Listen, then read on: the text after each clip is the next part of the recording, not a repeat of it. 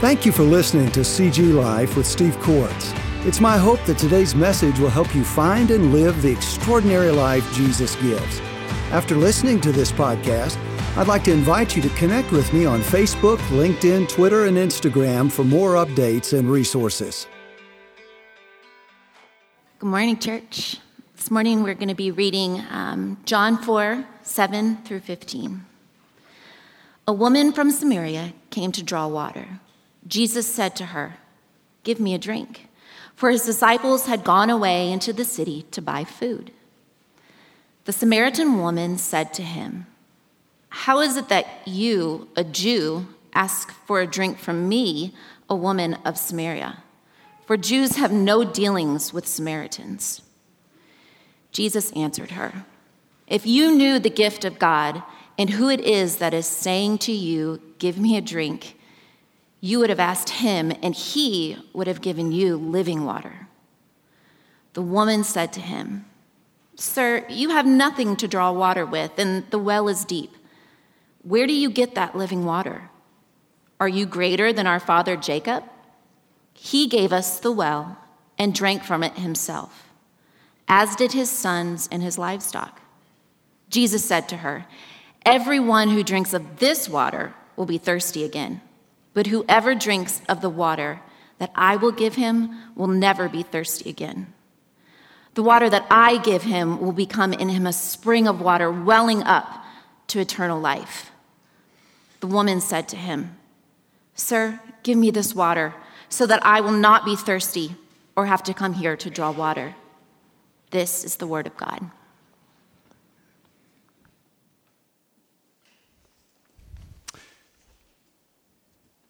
And you cannot fully understand that passage without also understanding this passage. In Jeremiah 2, verses 9 through 13, God says to his people, "Therefore, I still contend with you, declares the Lord, and I contend with your children's children. Cross to the coasts of Cyprus and see, or send to Kedar and examine with care, see if there has ever been such a thing. Has a nation changed its gods even though they are no gods? Can you find a nation that has traded its gods even when they are not gods? But my people have changed their glory for that which does not profit. They've changed their relationship with me. They have abandoned me for things that do not profit. Be appalled, O heavens, at this. Be shocked, be utterly desolate, declares the Lord, for my people have committed two evils. They have forsaken me, the fountain of living waters, and they have hewed out cisterns for themselves, broken cisterns that hold no water." Father, fountain of living water, how easily we exchange you for gods that are not God. How tragic that your own people exchanged their glory, their relationship with you, the living God, for things that do not profit. How sad, how tragic that you, the living God who gives living water, are exchanged, replaced with water found in cisterns we've dug out for ourselves that crack and leak, that do not satisfy and run out time and time again. Oh Lord God, restore us to yourself. Refresh us in yourself. Return us, Lord God, to that living water that only you can give. For Jesus' sake, Amen. Now, I must warn you that today's message is full of hope, full of help, full of encouragement, and full of pain. It has brought me much good and done me much good, and I hope today it will do the same for you. We are in John chapter 4. We are looking together at verses 1 through 29. And we find in verses 1 through 6 that Jesus' success, the scripture says, in gathering followers is gaining unwanted attention from the Jewish authorities who are both offended and threatened by it. And as a result, John says in verses 1 through 6 that Jesus decides to leave Galilee and make his way, or leave Judea and make his way back to Galilee where there is a friendlier atmosphere. He has two routes he can take for the trip. He takes the shorter and more dangerous one through Samaritan territory. The Samaritans and the Jews have a long-standing hatred for each other. And so entering their territory can be risky for a Jew and more stressful for a Jew than the other journey. Most Jews would take the longer route. But John says, you'll notice in the scripture, Jesus had to go through Samaria. And the reason is far greater than fleeing the anger of the Pharisees. Indeed, the scripture shows us the reasons Jesus had to go through Samaria are shown by this well-known conversation with an unnamed woman at Jacob's well. Now, in sharing this part of Jesus' story, we find John doing something far more significant than just telling another in a long line, a long string of Jesus' stories. With chapter 4 coming on the heels of chapter 3, he's offering us a study in contrast between the Nicodemus encounter with Jesus and this woman's encounter with Jesus. He tells us later in John chapter 20 that he doesn't record everything that Jesus did in his 3-year ministry. There wasn't enough room and there wasn't enough time. There are not enough books in the world to record all that Jesus did in his ministry.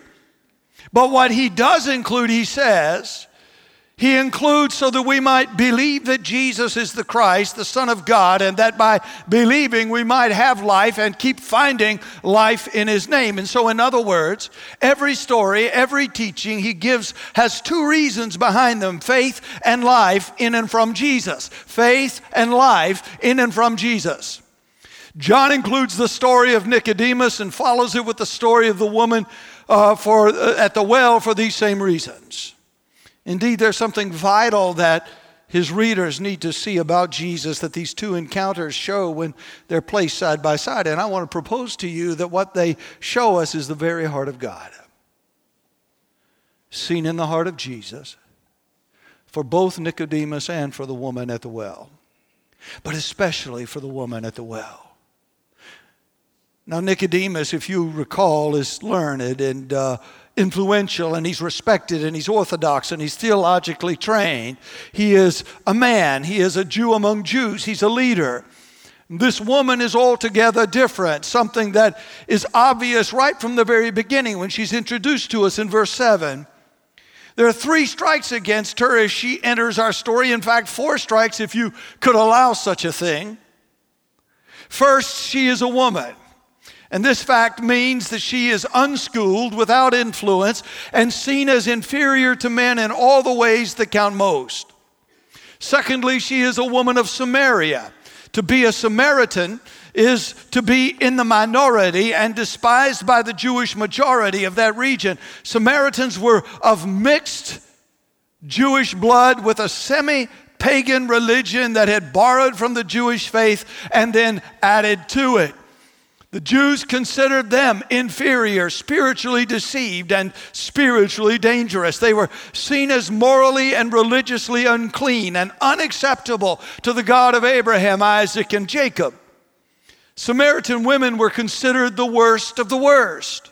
A good Jew would not be near such a woman, would not touch something she had touched, and would never, ever speak to her. Third, this woman is a woman with a past that she can't hide. Her story is a long and painful one.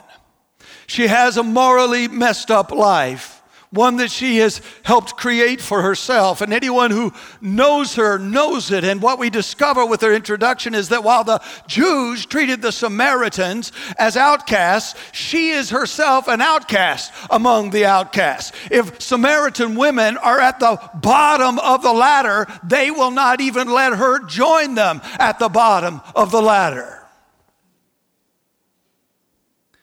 This condition explains why it is noon and in the heat of the day and no other women are around to get water. It explains why it is that she's there doing what the rest of the women all did together, getting water. They don't want her around. She knows it. She stays away. But finally, I want you to see with me that she is a woman of faith like all of us are. All of us believe in something. All of us believe in someone. We have to, because none of us is ever sufficient for this life or the things of this life. All of us need something greater than ourselves to live for. But the problem for this woman is that her faith is a faith that doesn't work. It doesn't help. It gives her very little hope and very little comfort in the life she has. God for her is a distant mystery, and her life is in many ways a desperate misery. And so this woman is brought before us. She is unnamed and she is unknown. She's unwanted and she is unaccepted. She's unsatisfied and she is deeply unhappy. Part of this is due to others, but much of this is due to her own poor choices. She is in a mess, largely of her own making. This woman at the well, then, is the consummate picture of every person who is hard to love. She's unlovable because with her choices, her attitudes, and her actions, she's made herself unlovable. Many would call her a loser and a lost cause. This woman is that man standing on the street corner who can't get his life together with a sign saying, "Hungry, willing to work for food, God bless you."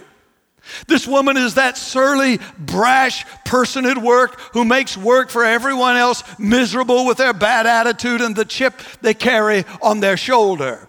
This woman is that person in your family or among your friends who keeps choosing to fail, who keeps failing and keeps frustrating everyone else with their failures. She is that person. She is that waste of time person. She is that will not listen person. She is that person who keeps doing the same wrong things and getting the same bad results time and time again. She's that person. Now, what is so unexpected and surprising to the honest reader is the trouble Jesus goes to give her his time and his attention. Because this story is a well-known story for many of us, the great danger we have as we come to this passage is that we will take the fact of Jesus' investment in her as a given, that we will make little of it and move on to the content and the dynamics of their conversation and its results. But the very reason I think that John includes this story here is because there's nothing given about Jesus' investment in her. And if we miss the unexpected investment, we will miss not only the point of the entire story, we will miss the point of God's greater story itself. The point is to show how the heart of Jesus drives his investment in such a person and what that heart looks like. For this reason, this story of the woman at the well is one of our greatest treasures. For by it we see and know the heart of God. We see how and why God sees and wants to treat the worst of us, the least of us, all of us. We also begin to see how and why God expects his people to see and treat the worst, the least among us and around us. So I want us to make our way through the story today, looking at what this woman's encounter with Jesus meant for her and glimpsing the heart of Jesus that explains it. We will come back to this story next week, but we've got to start at this story and see it as her story so that we can find and see the heart of Jesus. This morning, what I want you to see especially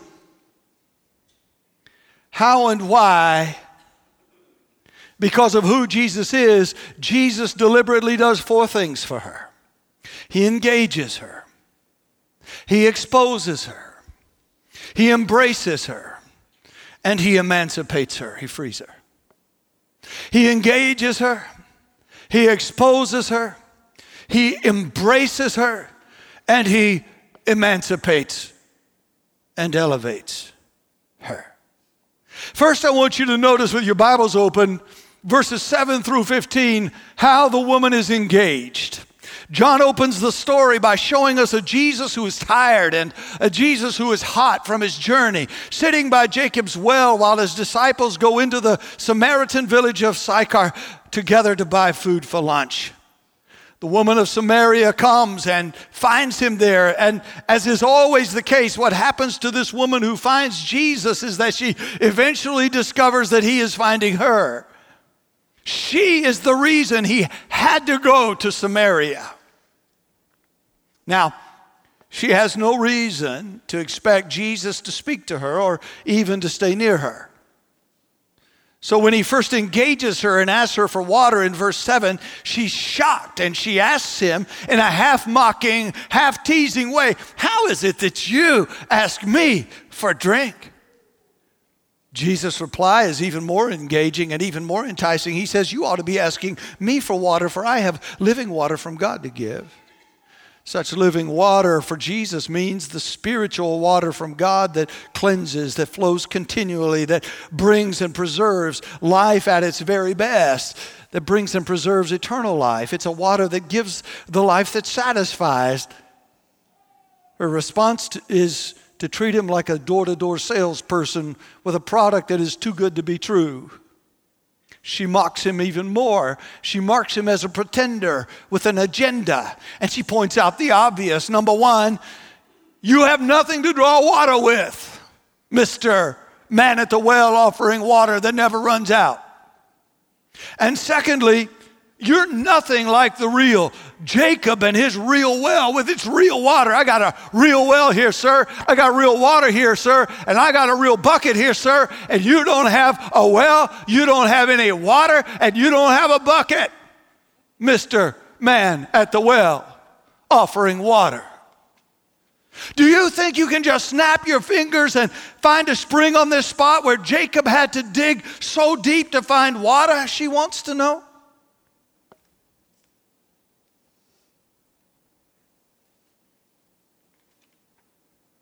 Jesus gets up, walks away, and says, "Well, at least I tried.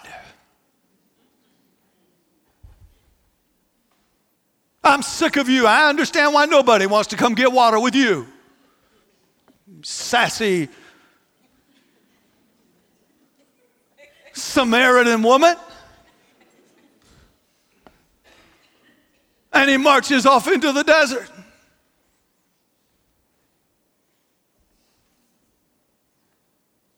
That's the revised, unstandard version.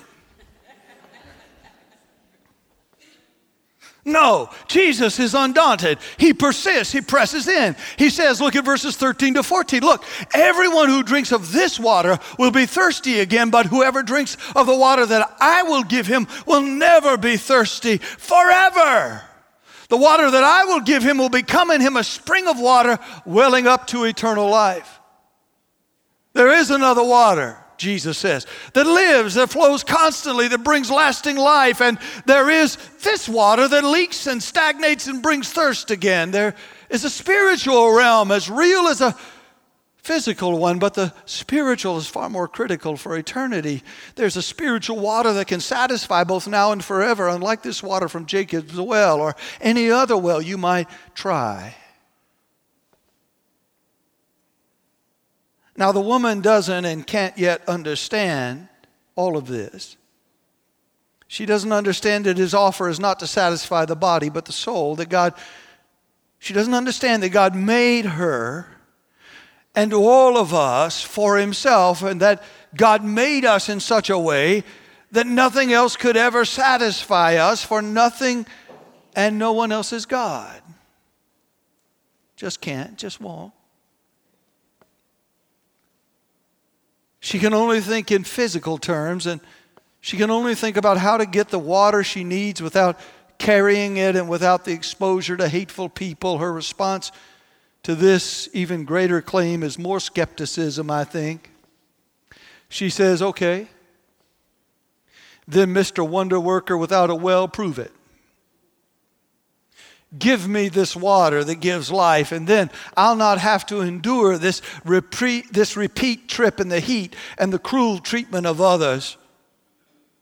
So now I want you to see with me, without question, this woman is fully engaged. Jesus has her full, if not irritated, attention. And I would point out to you that what Jesus is doing here is neither easy nor is it fun.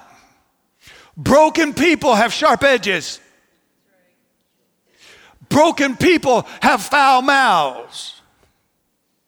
Broken people use strong language. Broken people can reach out and hurt you.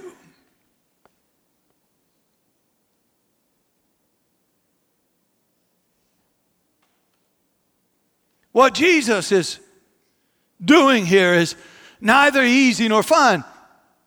And many would never take the time or spare the energy for such a woman and such a conversation. But Jesus will, and Jesus does. Why?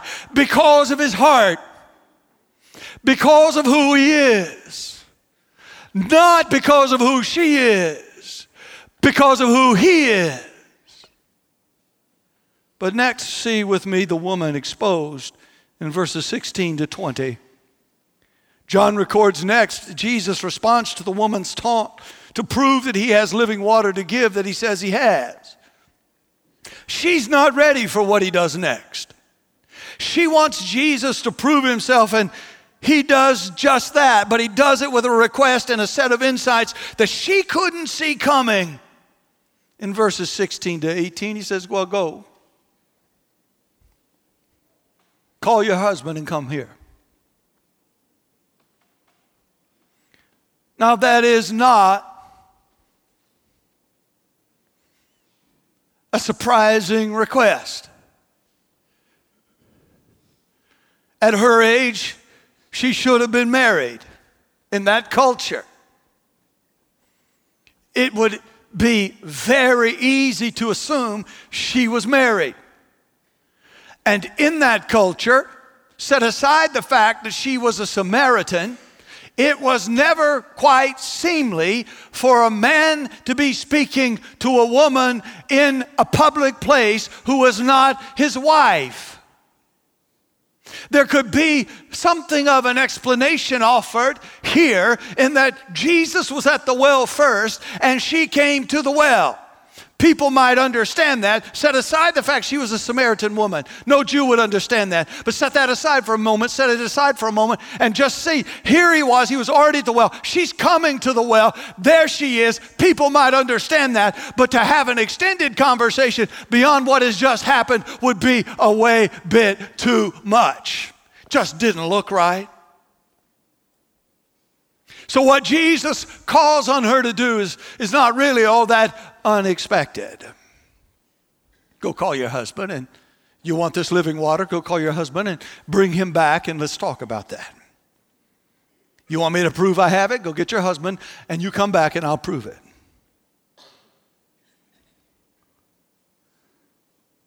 So the question isn't immediately surprising, but it is for her very painful. And she tells the truth. She has no husband.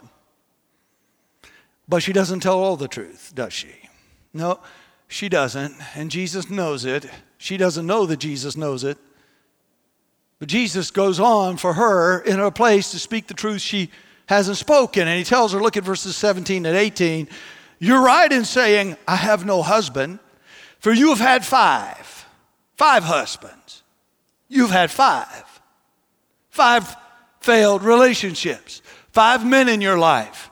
They've come and they've gone, they've come and they've gone, they've come and they've gone, they've come and they've gone, they've come and they've gone. 5. And the one you have now is not your husband. Now, this revelation hurts. But she's about to discover a truth that many, many years later, I think C.S. Lewis captured so very well in his autobiography, Surprised by Joy. He comments in one place that the hardness of God is kinder than the softness of men. You see, polite people are soft on sin. They don't ever mention it. Polite religious people are soft on sin. They don't ever mention it. Mean religious people are hard on sinners because of their sin.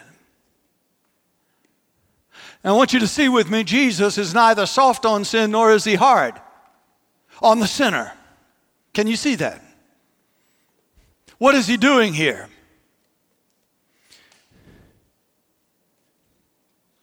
He's hurting her.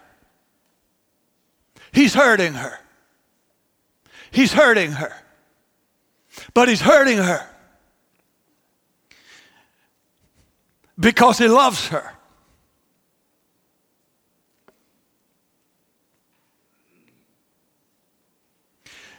Jesus is willing to hurt her because his love is a genuine kind of love. It hurts, but it never harms. And here we have God doing what a good God must do because he is both loving and holy. He's kind by doing what he does now. He can't help her, you see, if she can't see that she needs his help. He can't help her if she can't see that she needs his help. Jesus is compelled then to expose her sin, which is part of the path to freeing her from it. You never get rid of sin you don't own. You cannot be free of sin you won't own.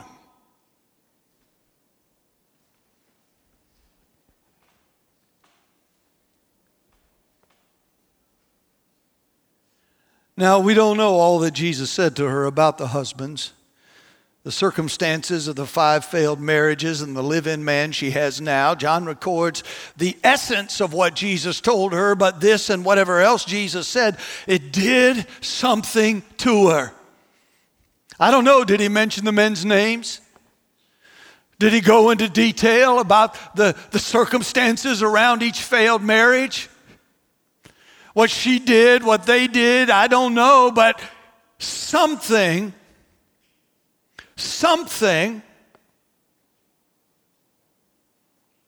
happened to her. What he said did something to her. Suddenly, a light has been shined on her brokenness, perhaps in a way that it has never been done before. And suddenly, there are 2 people the woman now sees better than she did moments before, 2. First, she sees herself better, perhaps for the first time. She sees herself. She thought this was an average day. She's making her way like she always did to go and get water at the same well, at the same time, avoiding the same people. There she was, like she always was. And then suddenly there is Jesus. And all Jesus does is, do you notice, he just lays out the facts. There's no condemnation, there's no judgment, just facts. He doesn't soft pedal anything either. He just lays out the facts. 5 husbands, 5 failed relationships, 5 failed marriages, and you're living with a man now that's not your husband. And she sees. This is not the life she thought she would live. This is not what she expected when she was a young woman. Nobody grows up thinking, I want to marry 5 men and then spend the next chapter of my life living with a man who won't commit himself to me? Nobody does that.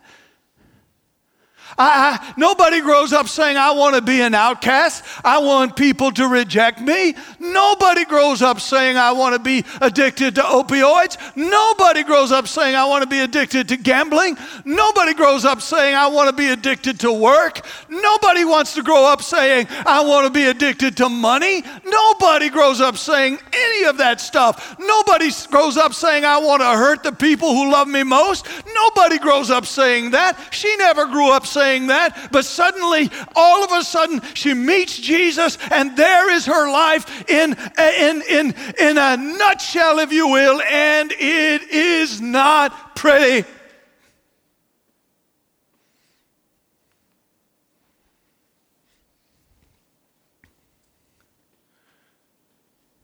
It's enough to take your breath away.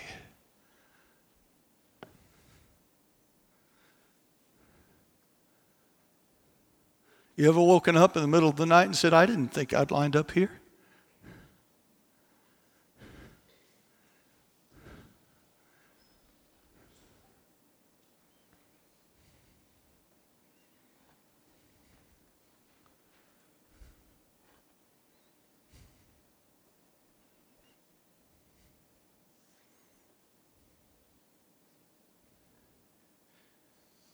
Second, she not only sees herself clearly, but now she also sees Jesus better. You'll notice in verse 19, she calls him a prophet rather than a wonder worker without a well. I mean, he's gone up.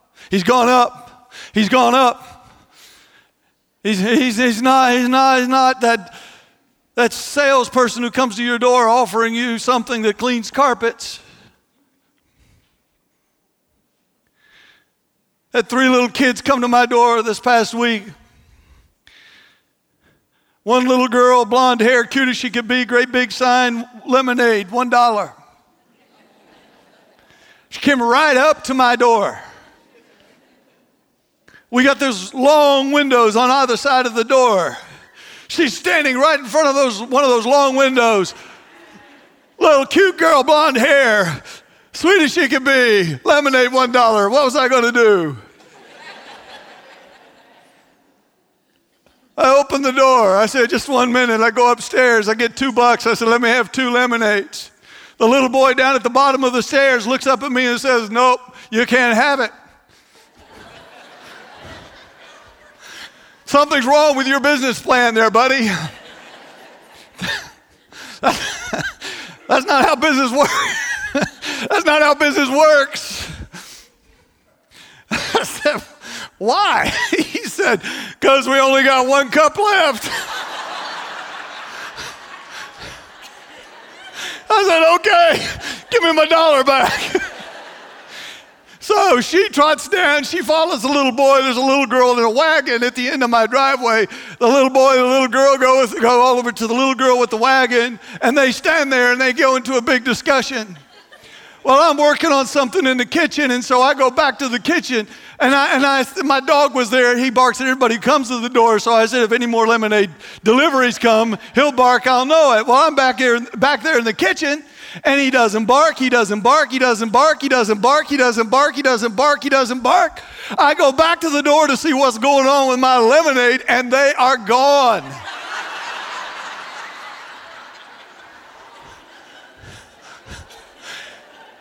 That cute little blonde girl with the sign took my $1.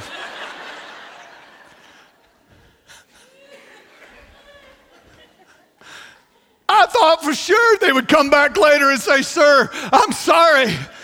We didn't even have 1 cup, but we went home and made some more. No. So I'm just telling you, if you live in Waterford, watch out. There's a scam going on in our neighborhood. They're cute. They're about this tall. They got a great big sign, but they do not deliver on their promises. Somebody call the Better Business Bureau.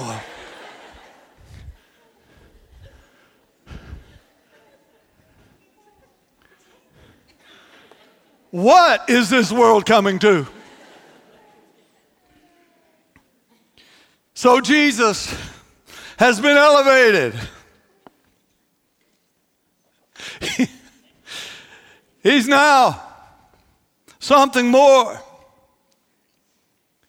than a wonder worker without a well. He's a prophet. But you see, she suddenly realizes that she's in the presence of someone who knows things, of someone who sees things, of someone who sees people as they really are. And she decides that she's in the presence of a prophet, doing what prophets have always done. Namely, prophets have always exposed sin because sin always tries to hide, especially from those who have it. If you've got it, it will try to hide from you. But notice that what comes next reveals that something really has shifted inside of her.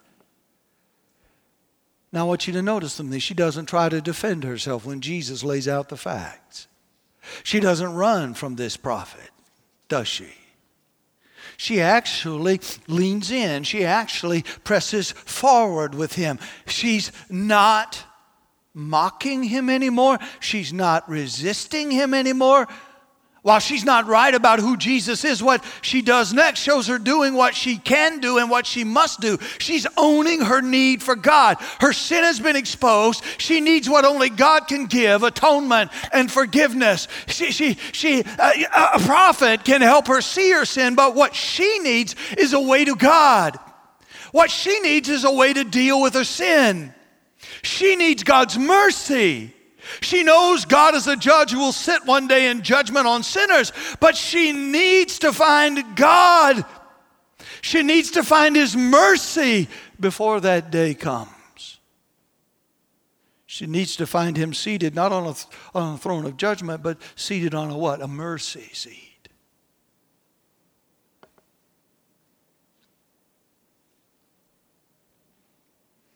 And so she seems to be wondering just where it is that sacrifices can be made and accepted so her sin can be put away.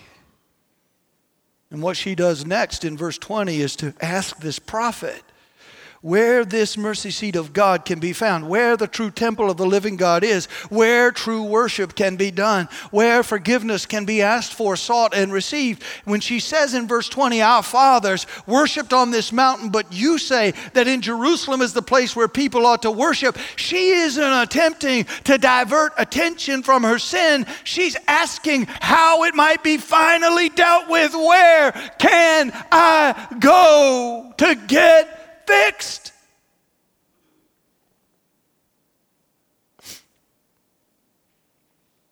Jesus' response? Well, after engaging and exposing this woman in her sin, He does again what she doesn't expect.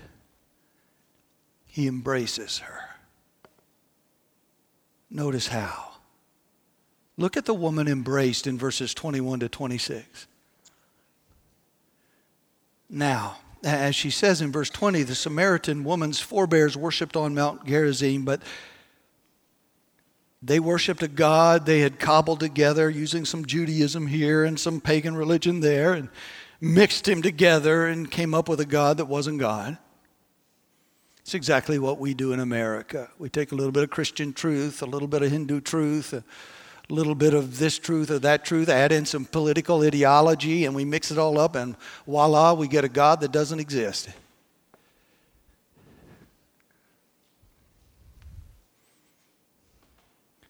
America is full of Samaritans.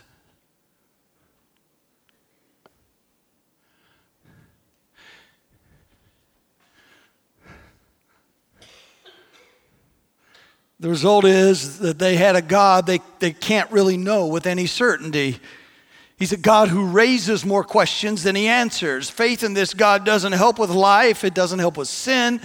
He doesn't satisfy. And as we've already said, the problem for this woman is that her religious faith is a faith that doesn't work. It doesn't help.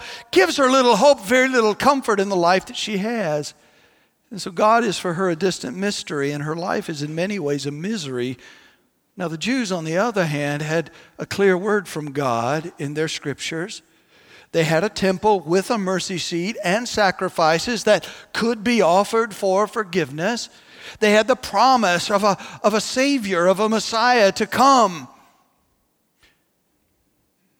And this reality is what Jesus confirms when he says in verse 22, do you see it there? You worship what you do not know.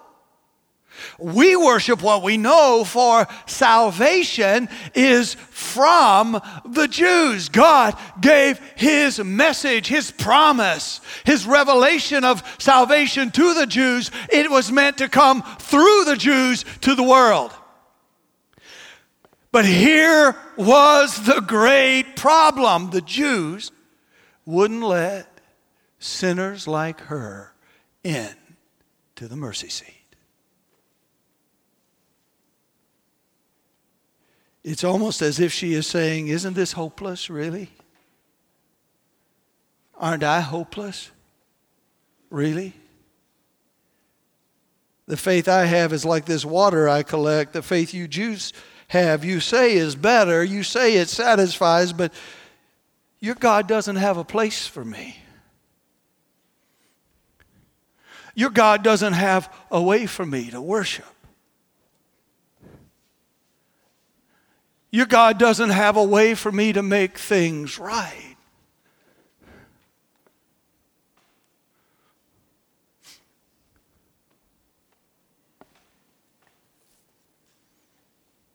You won't let me in. You say, I've got to change before you let me in. You say that somehow I got to change. I got to change being a Samaritan. I've got to change my racial makeup. You say, I've got to change. That somehow I've got to be free of sin. I've got to change my past. That's why I need to get in. I need to get in so I can be changed, but you won't let me in. You won't let me in. You say I'm unacceptable because I'm unworthy. But how am I ever going to be acceptable or worthy if you will not let me in? You will not let me in. Please let me in. I can't get in.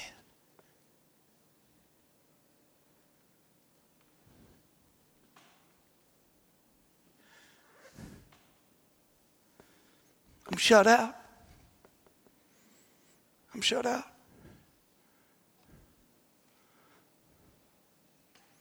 And it's right here, beginning in verse 21, that Jesus reaches out and he just embraces her. And he gives her God's heart cry. And his answer to her heart cry. And Jesus says in verse 21 that a new day and a new way to God is coming and is already here. This new day is here but isn't quite complete yet. Why? Because the cross and the resurrection and the coming of the Holy Spirit that make all of this final has not come yet.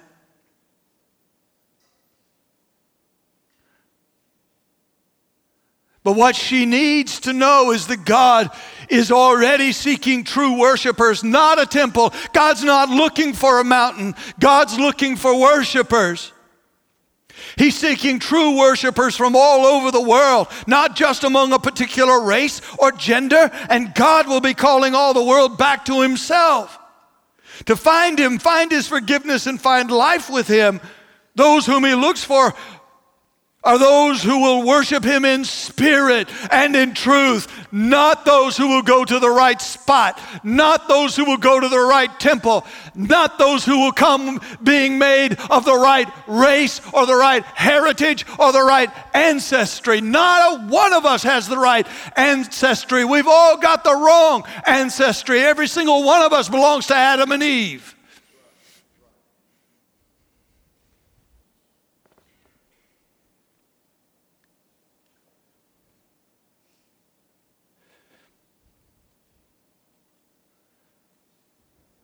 God's looking for those who will honor and seek Him with their hearts, and with their hearts open and their minds fixed on His truth made known by His Spirit.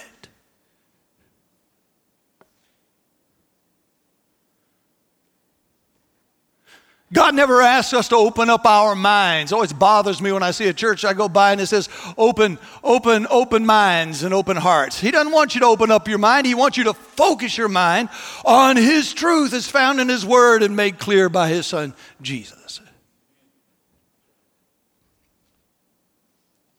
He does want you to open up His heart, open up your heart. God's looking for people who will worship Him by this Spirit, the one who points to the one who is the truth, Jesus. Now, she can't understand all of this yet, and the disciples don't understand all of this yet. This new day and this new way are coming to fullness later, but because Jesus is here, Jesus' point is it has already begun. What she can understand is that the changes come. Finding God, knowing Him, receiving His forgiveness and His fellowship are no longer a matter of where you are. They're no longer a matter of who you are. They are a matter of owning sin and receiving what God offers, the gift of life that He gives, the water that Jesus has. Truth and life, forgiveness and restoration aren't up to us to get for ourselves. They are up to Him to give. And He has come to do just that.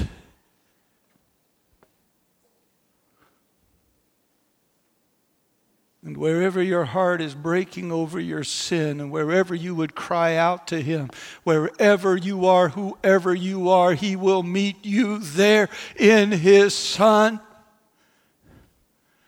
He will forgive you of your sin, give you a brand new life, set you on a brand new path.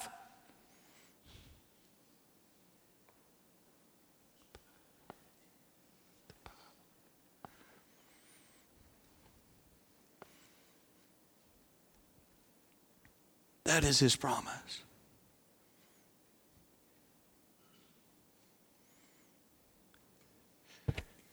God has come to do just that, and the one who now speaks to this woman of water that lives, lasts, and never leaks.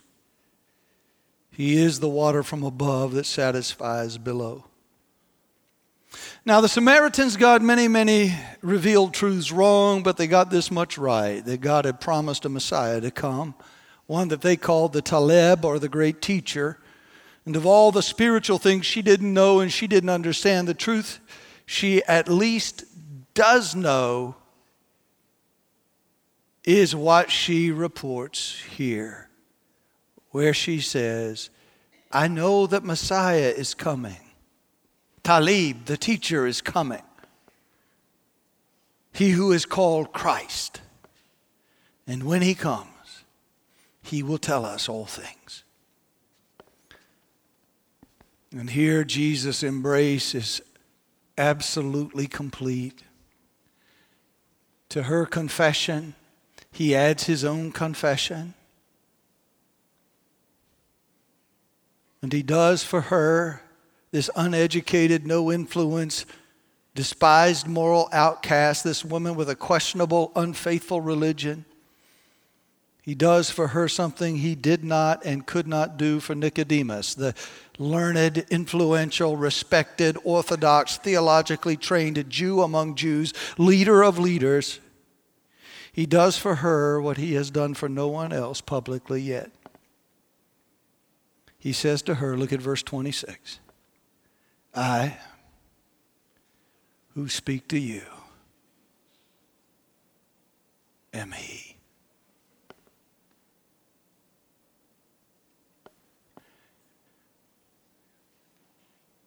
And so in Jesus, we see God run toward this broken woman with open arms, like a father might do with a prodigal who has finally woken up, seen the mess they've made, stopped blaming and avoiding, and just come home.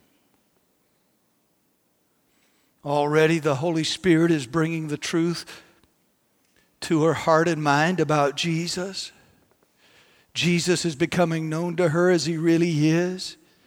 And by him, God is being revealed, especially his great heart is being shown. True worship, real forgiveness, genuine fellowship with God are about to begin. And I want you to see with me in this one verse, she takes her first drink of living water. And she is never going to be the same again.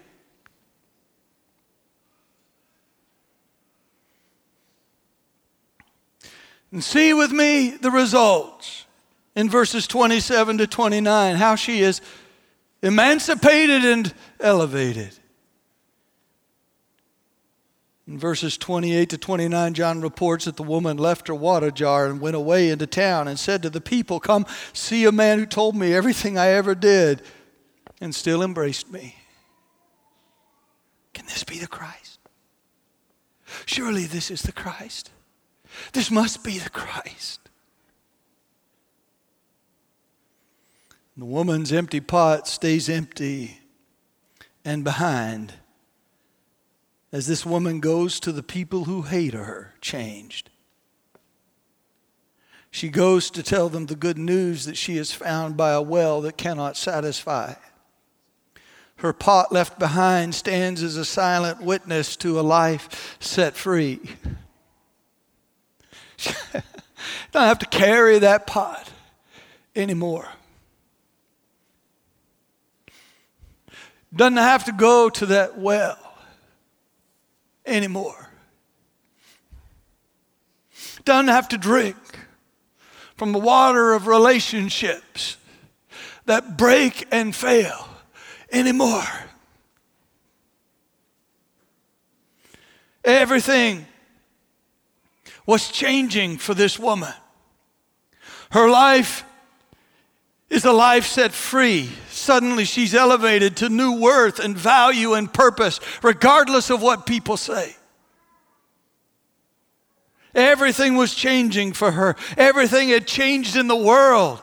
And she knows that everything could change for others. And so she does what all true believers are compelled to do. She goes and she tells about the Jesus and the water she has found.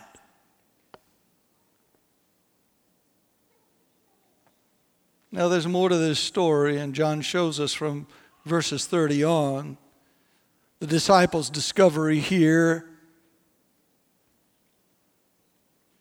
of Jesus talking to a woman who suddenly leaves is much more significant than they know. For Jesus has not only a plan and a purpose for this woman, but it becomes clear that he has a plan and a purpose for them. She needed to see and know God's heart, so do they.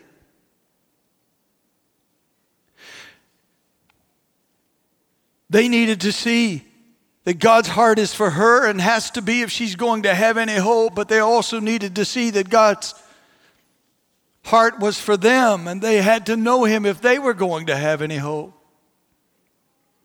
When they saw her, they thought they saw someone so very different.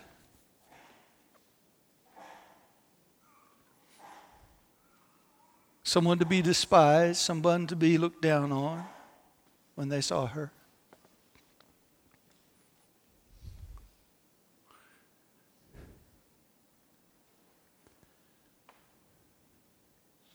But what they discovered in truth was, what they saw in her was actually the same reality they could see in themselves.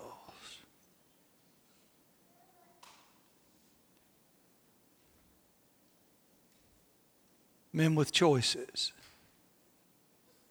poor choices they'd made, bad attitudes they'd had, wrong directions they'd taken over and over and over again.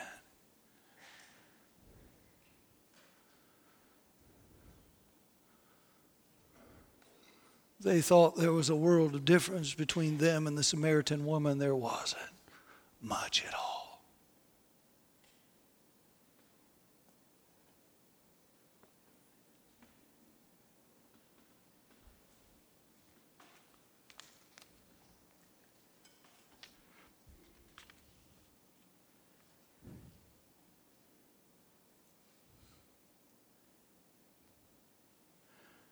God could have called them losers and lost causes. But here's the reality. Jesus sees them as he sees her, lost and in need of being found. Loved ones, this woman's story at the beginning is your story and mine. Her story told at the end is the story of every true believer.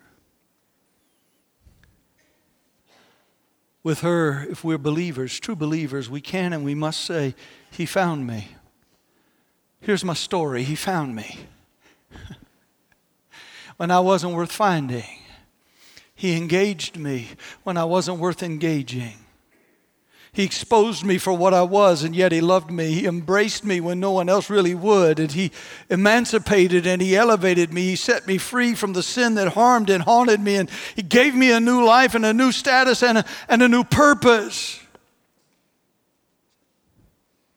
This is my story.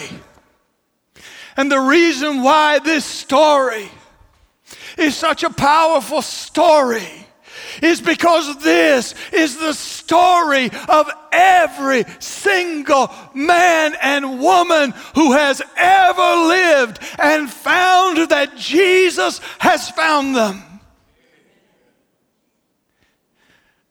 This is my story. This is your story.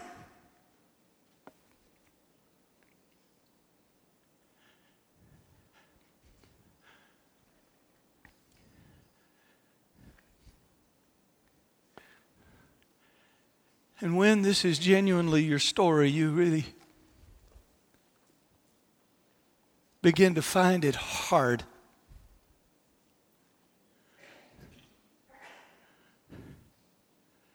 not to leave the old wells behind that you thought could satisfy in the old buckets.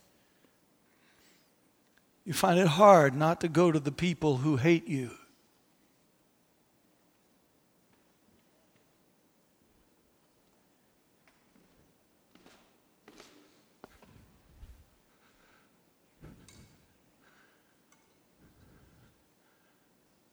And say to them,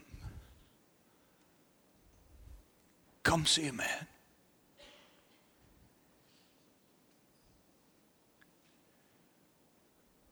Who told me everything I ever did.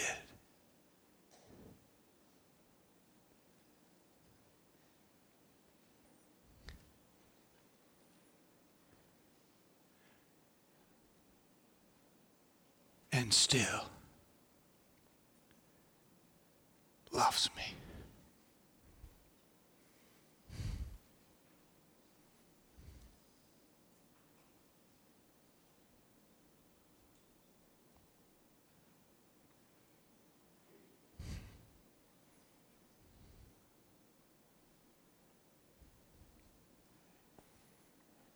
This is my story.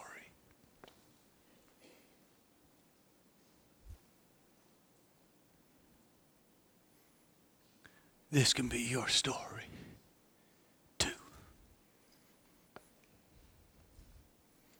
Doesn't matter who you are. Doesn't matter what you've done. There are no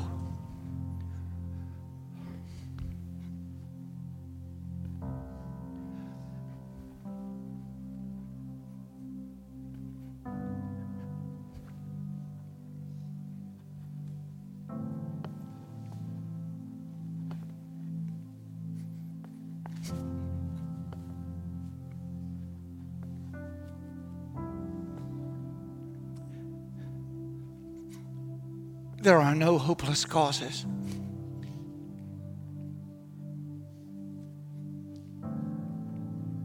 There are no hopeless cases.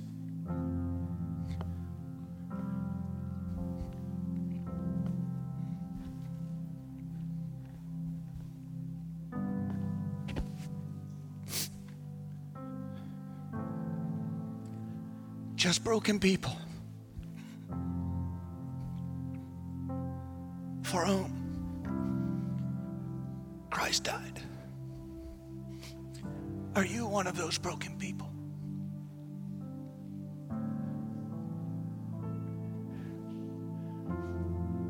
Are you standing at a well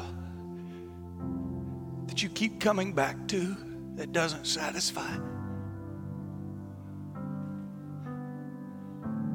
You tired carrying that bucket around?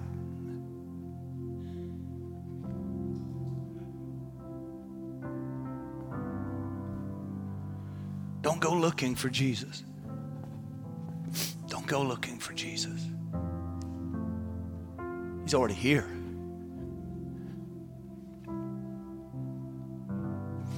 You don't have to worry about finding him. He's already found you. He's here now. Don't go looking for him. Come to him. Come to him. Hey, believer.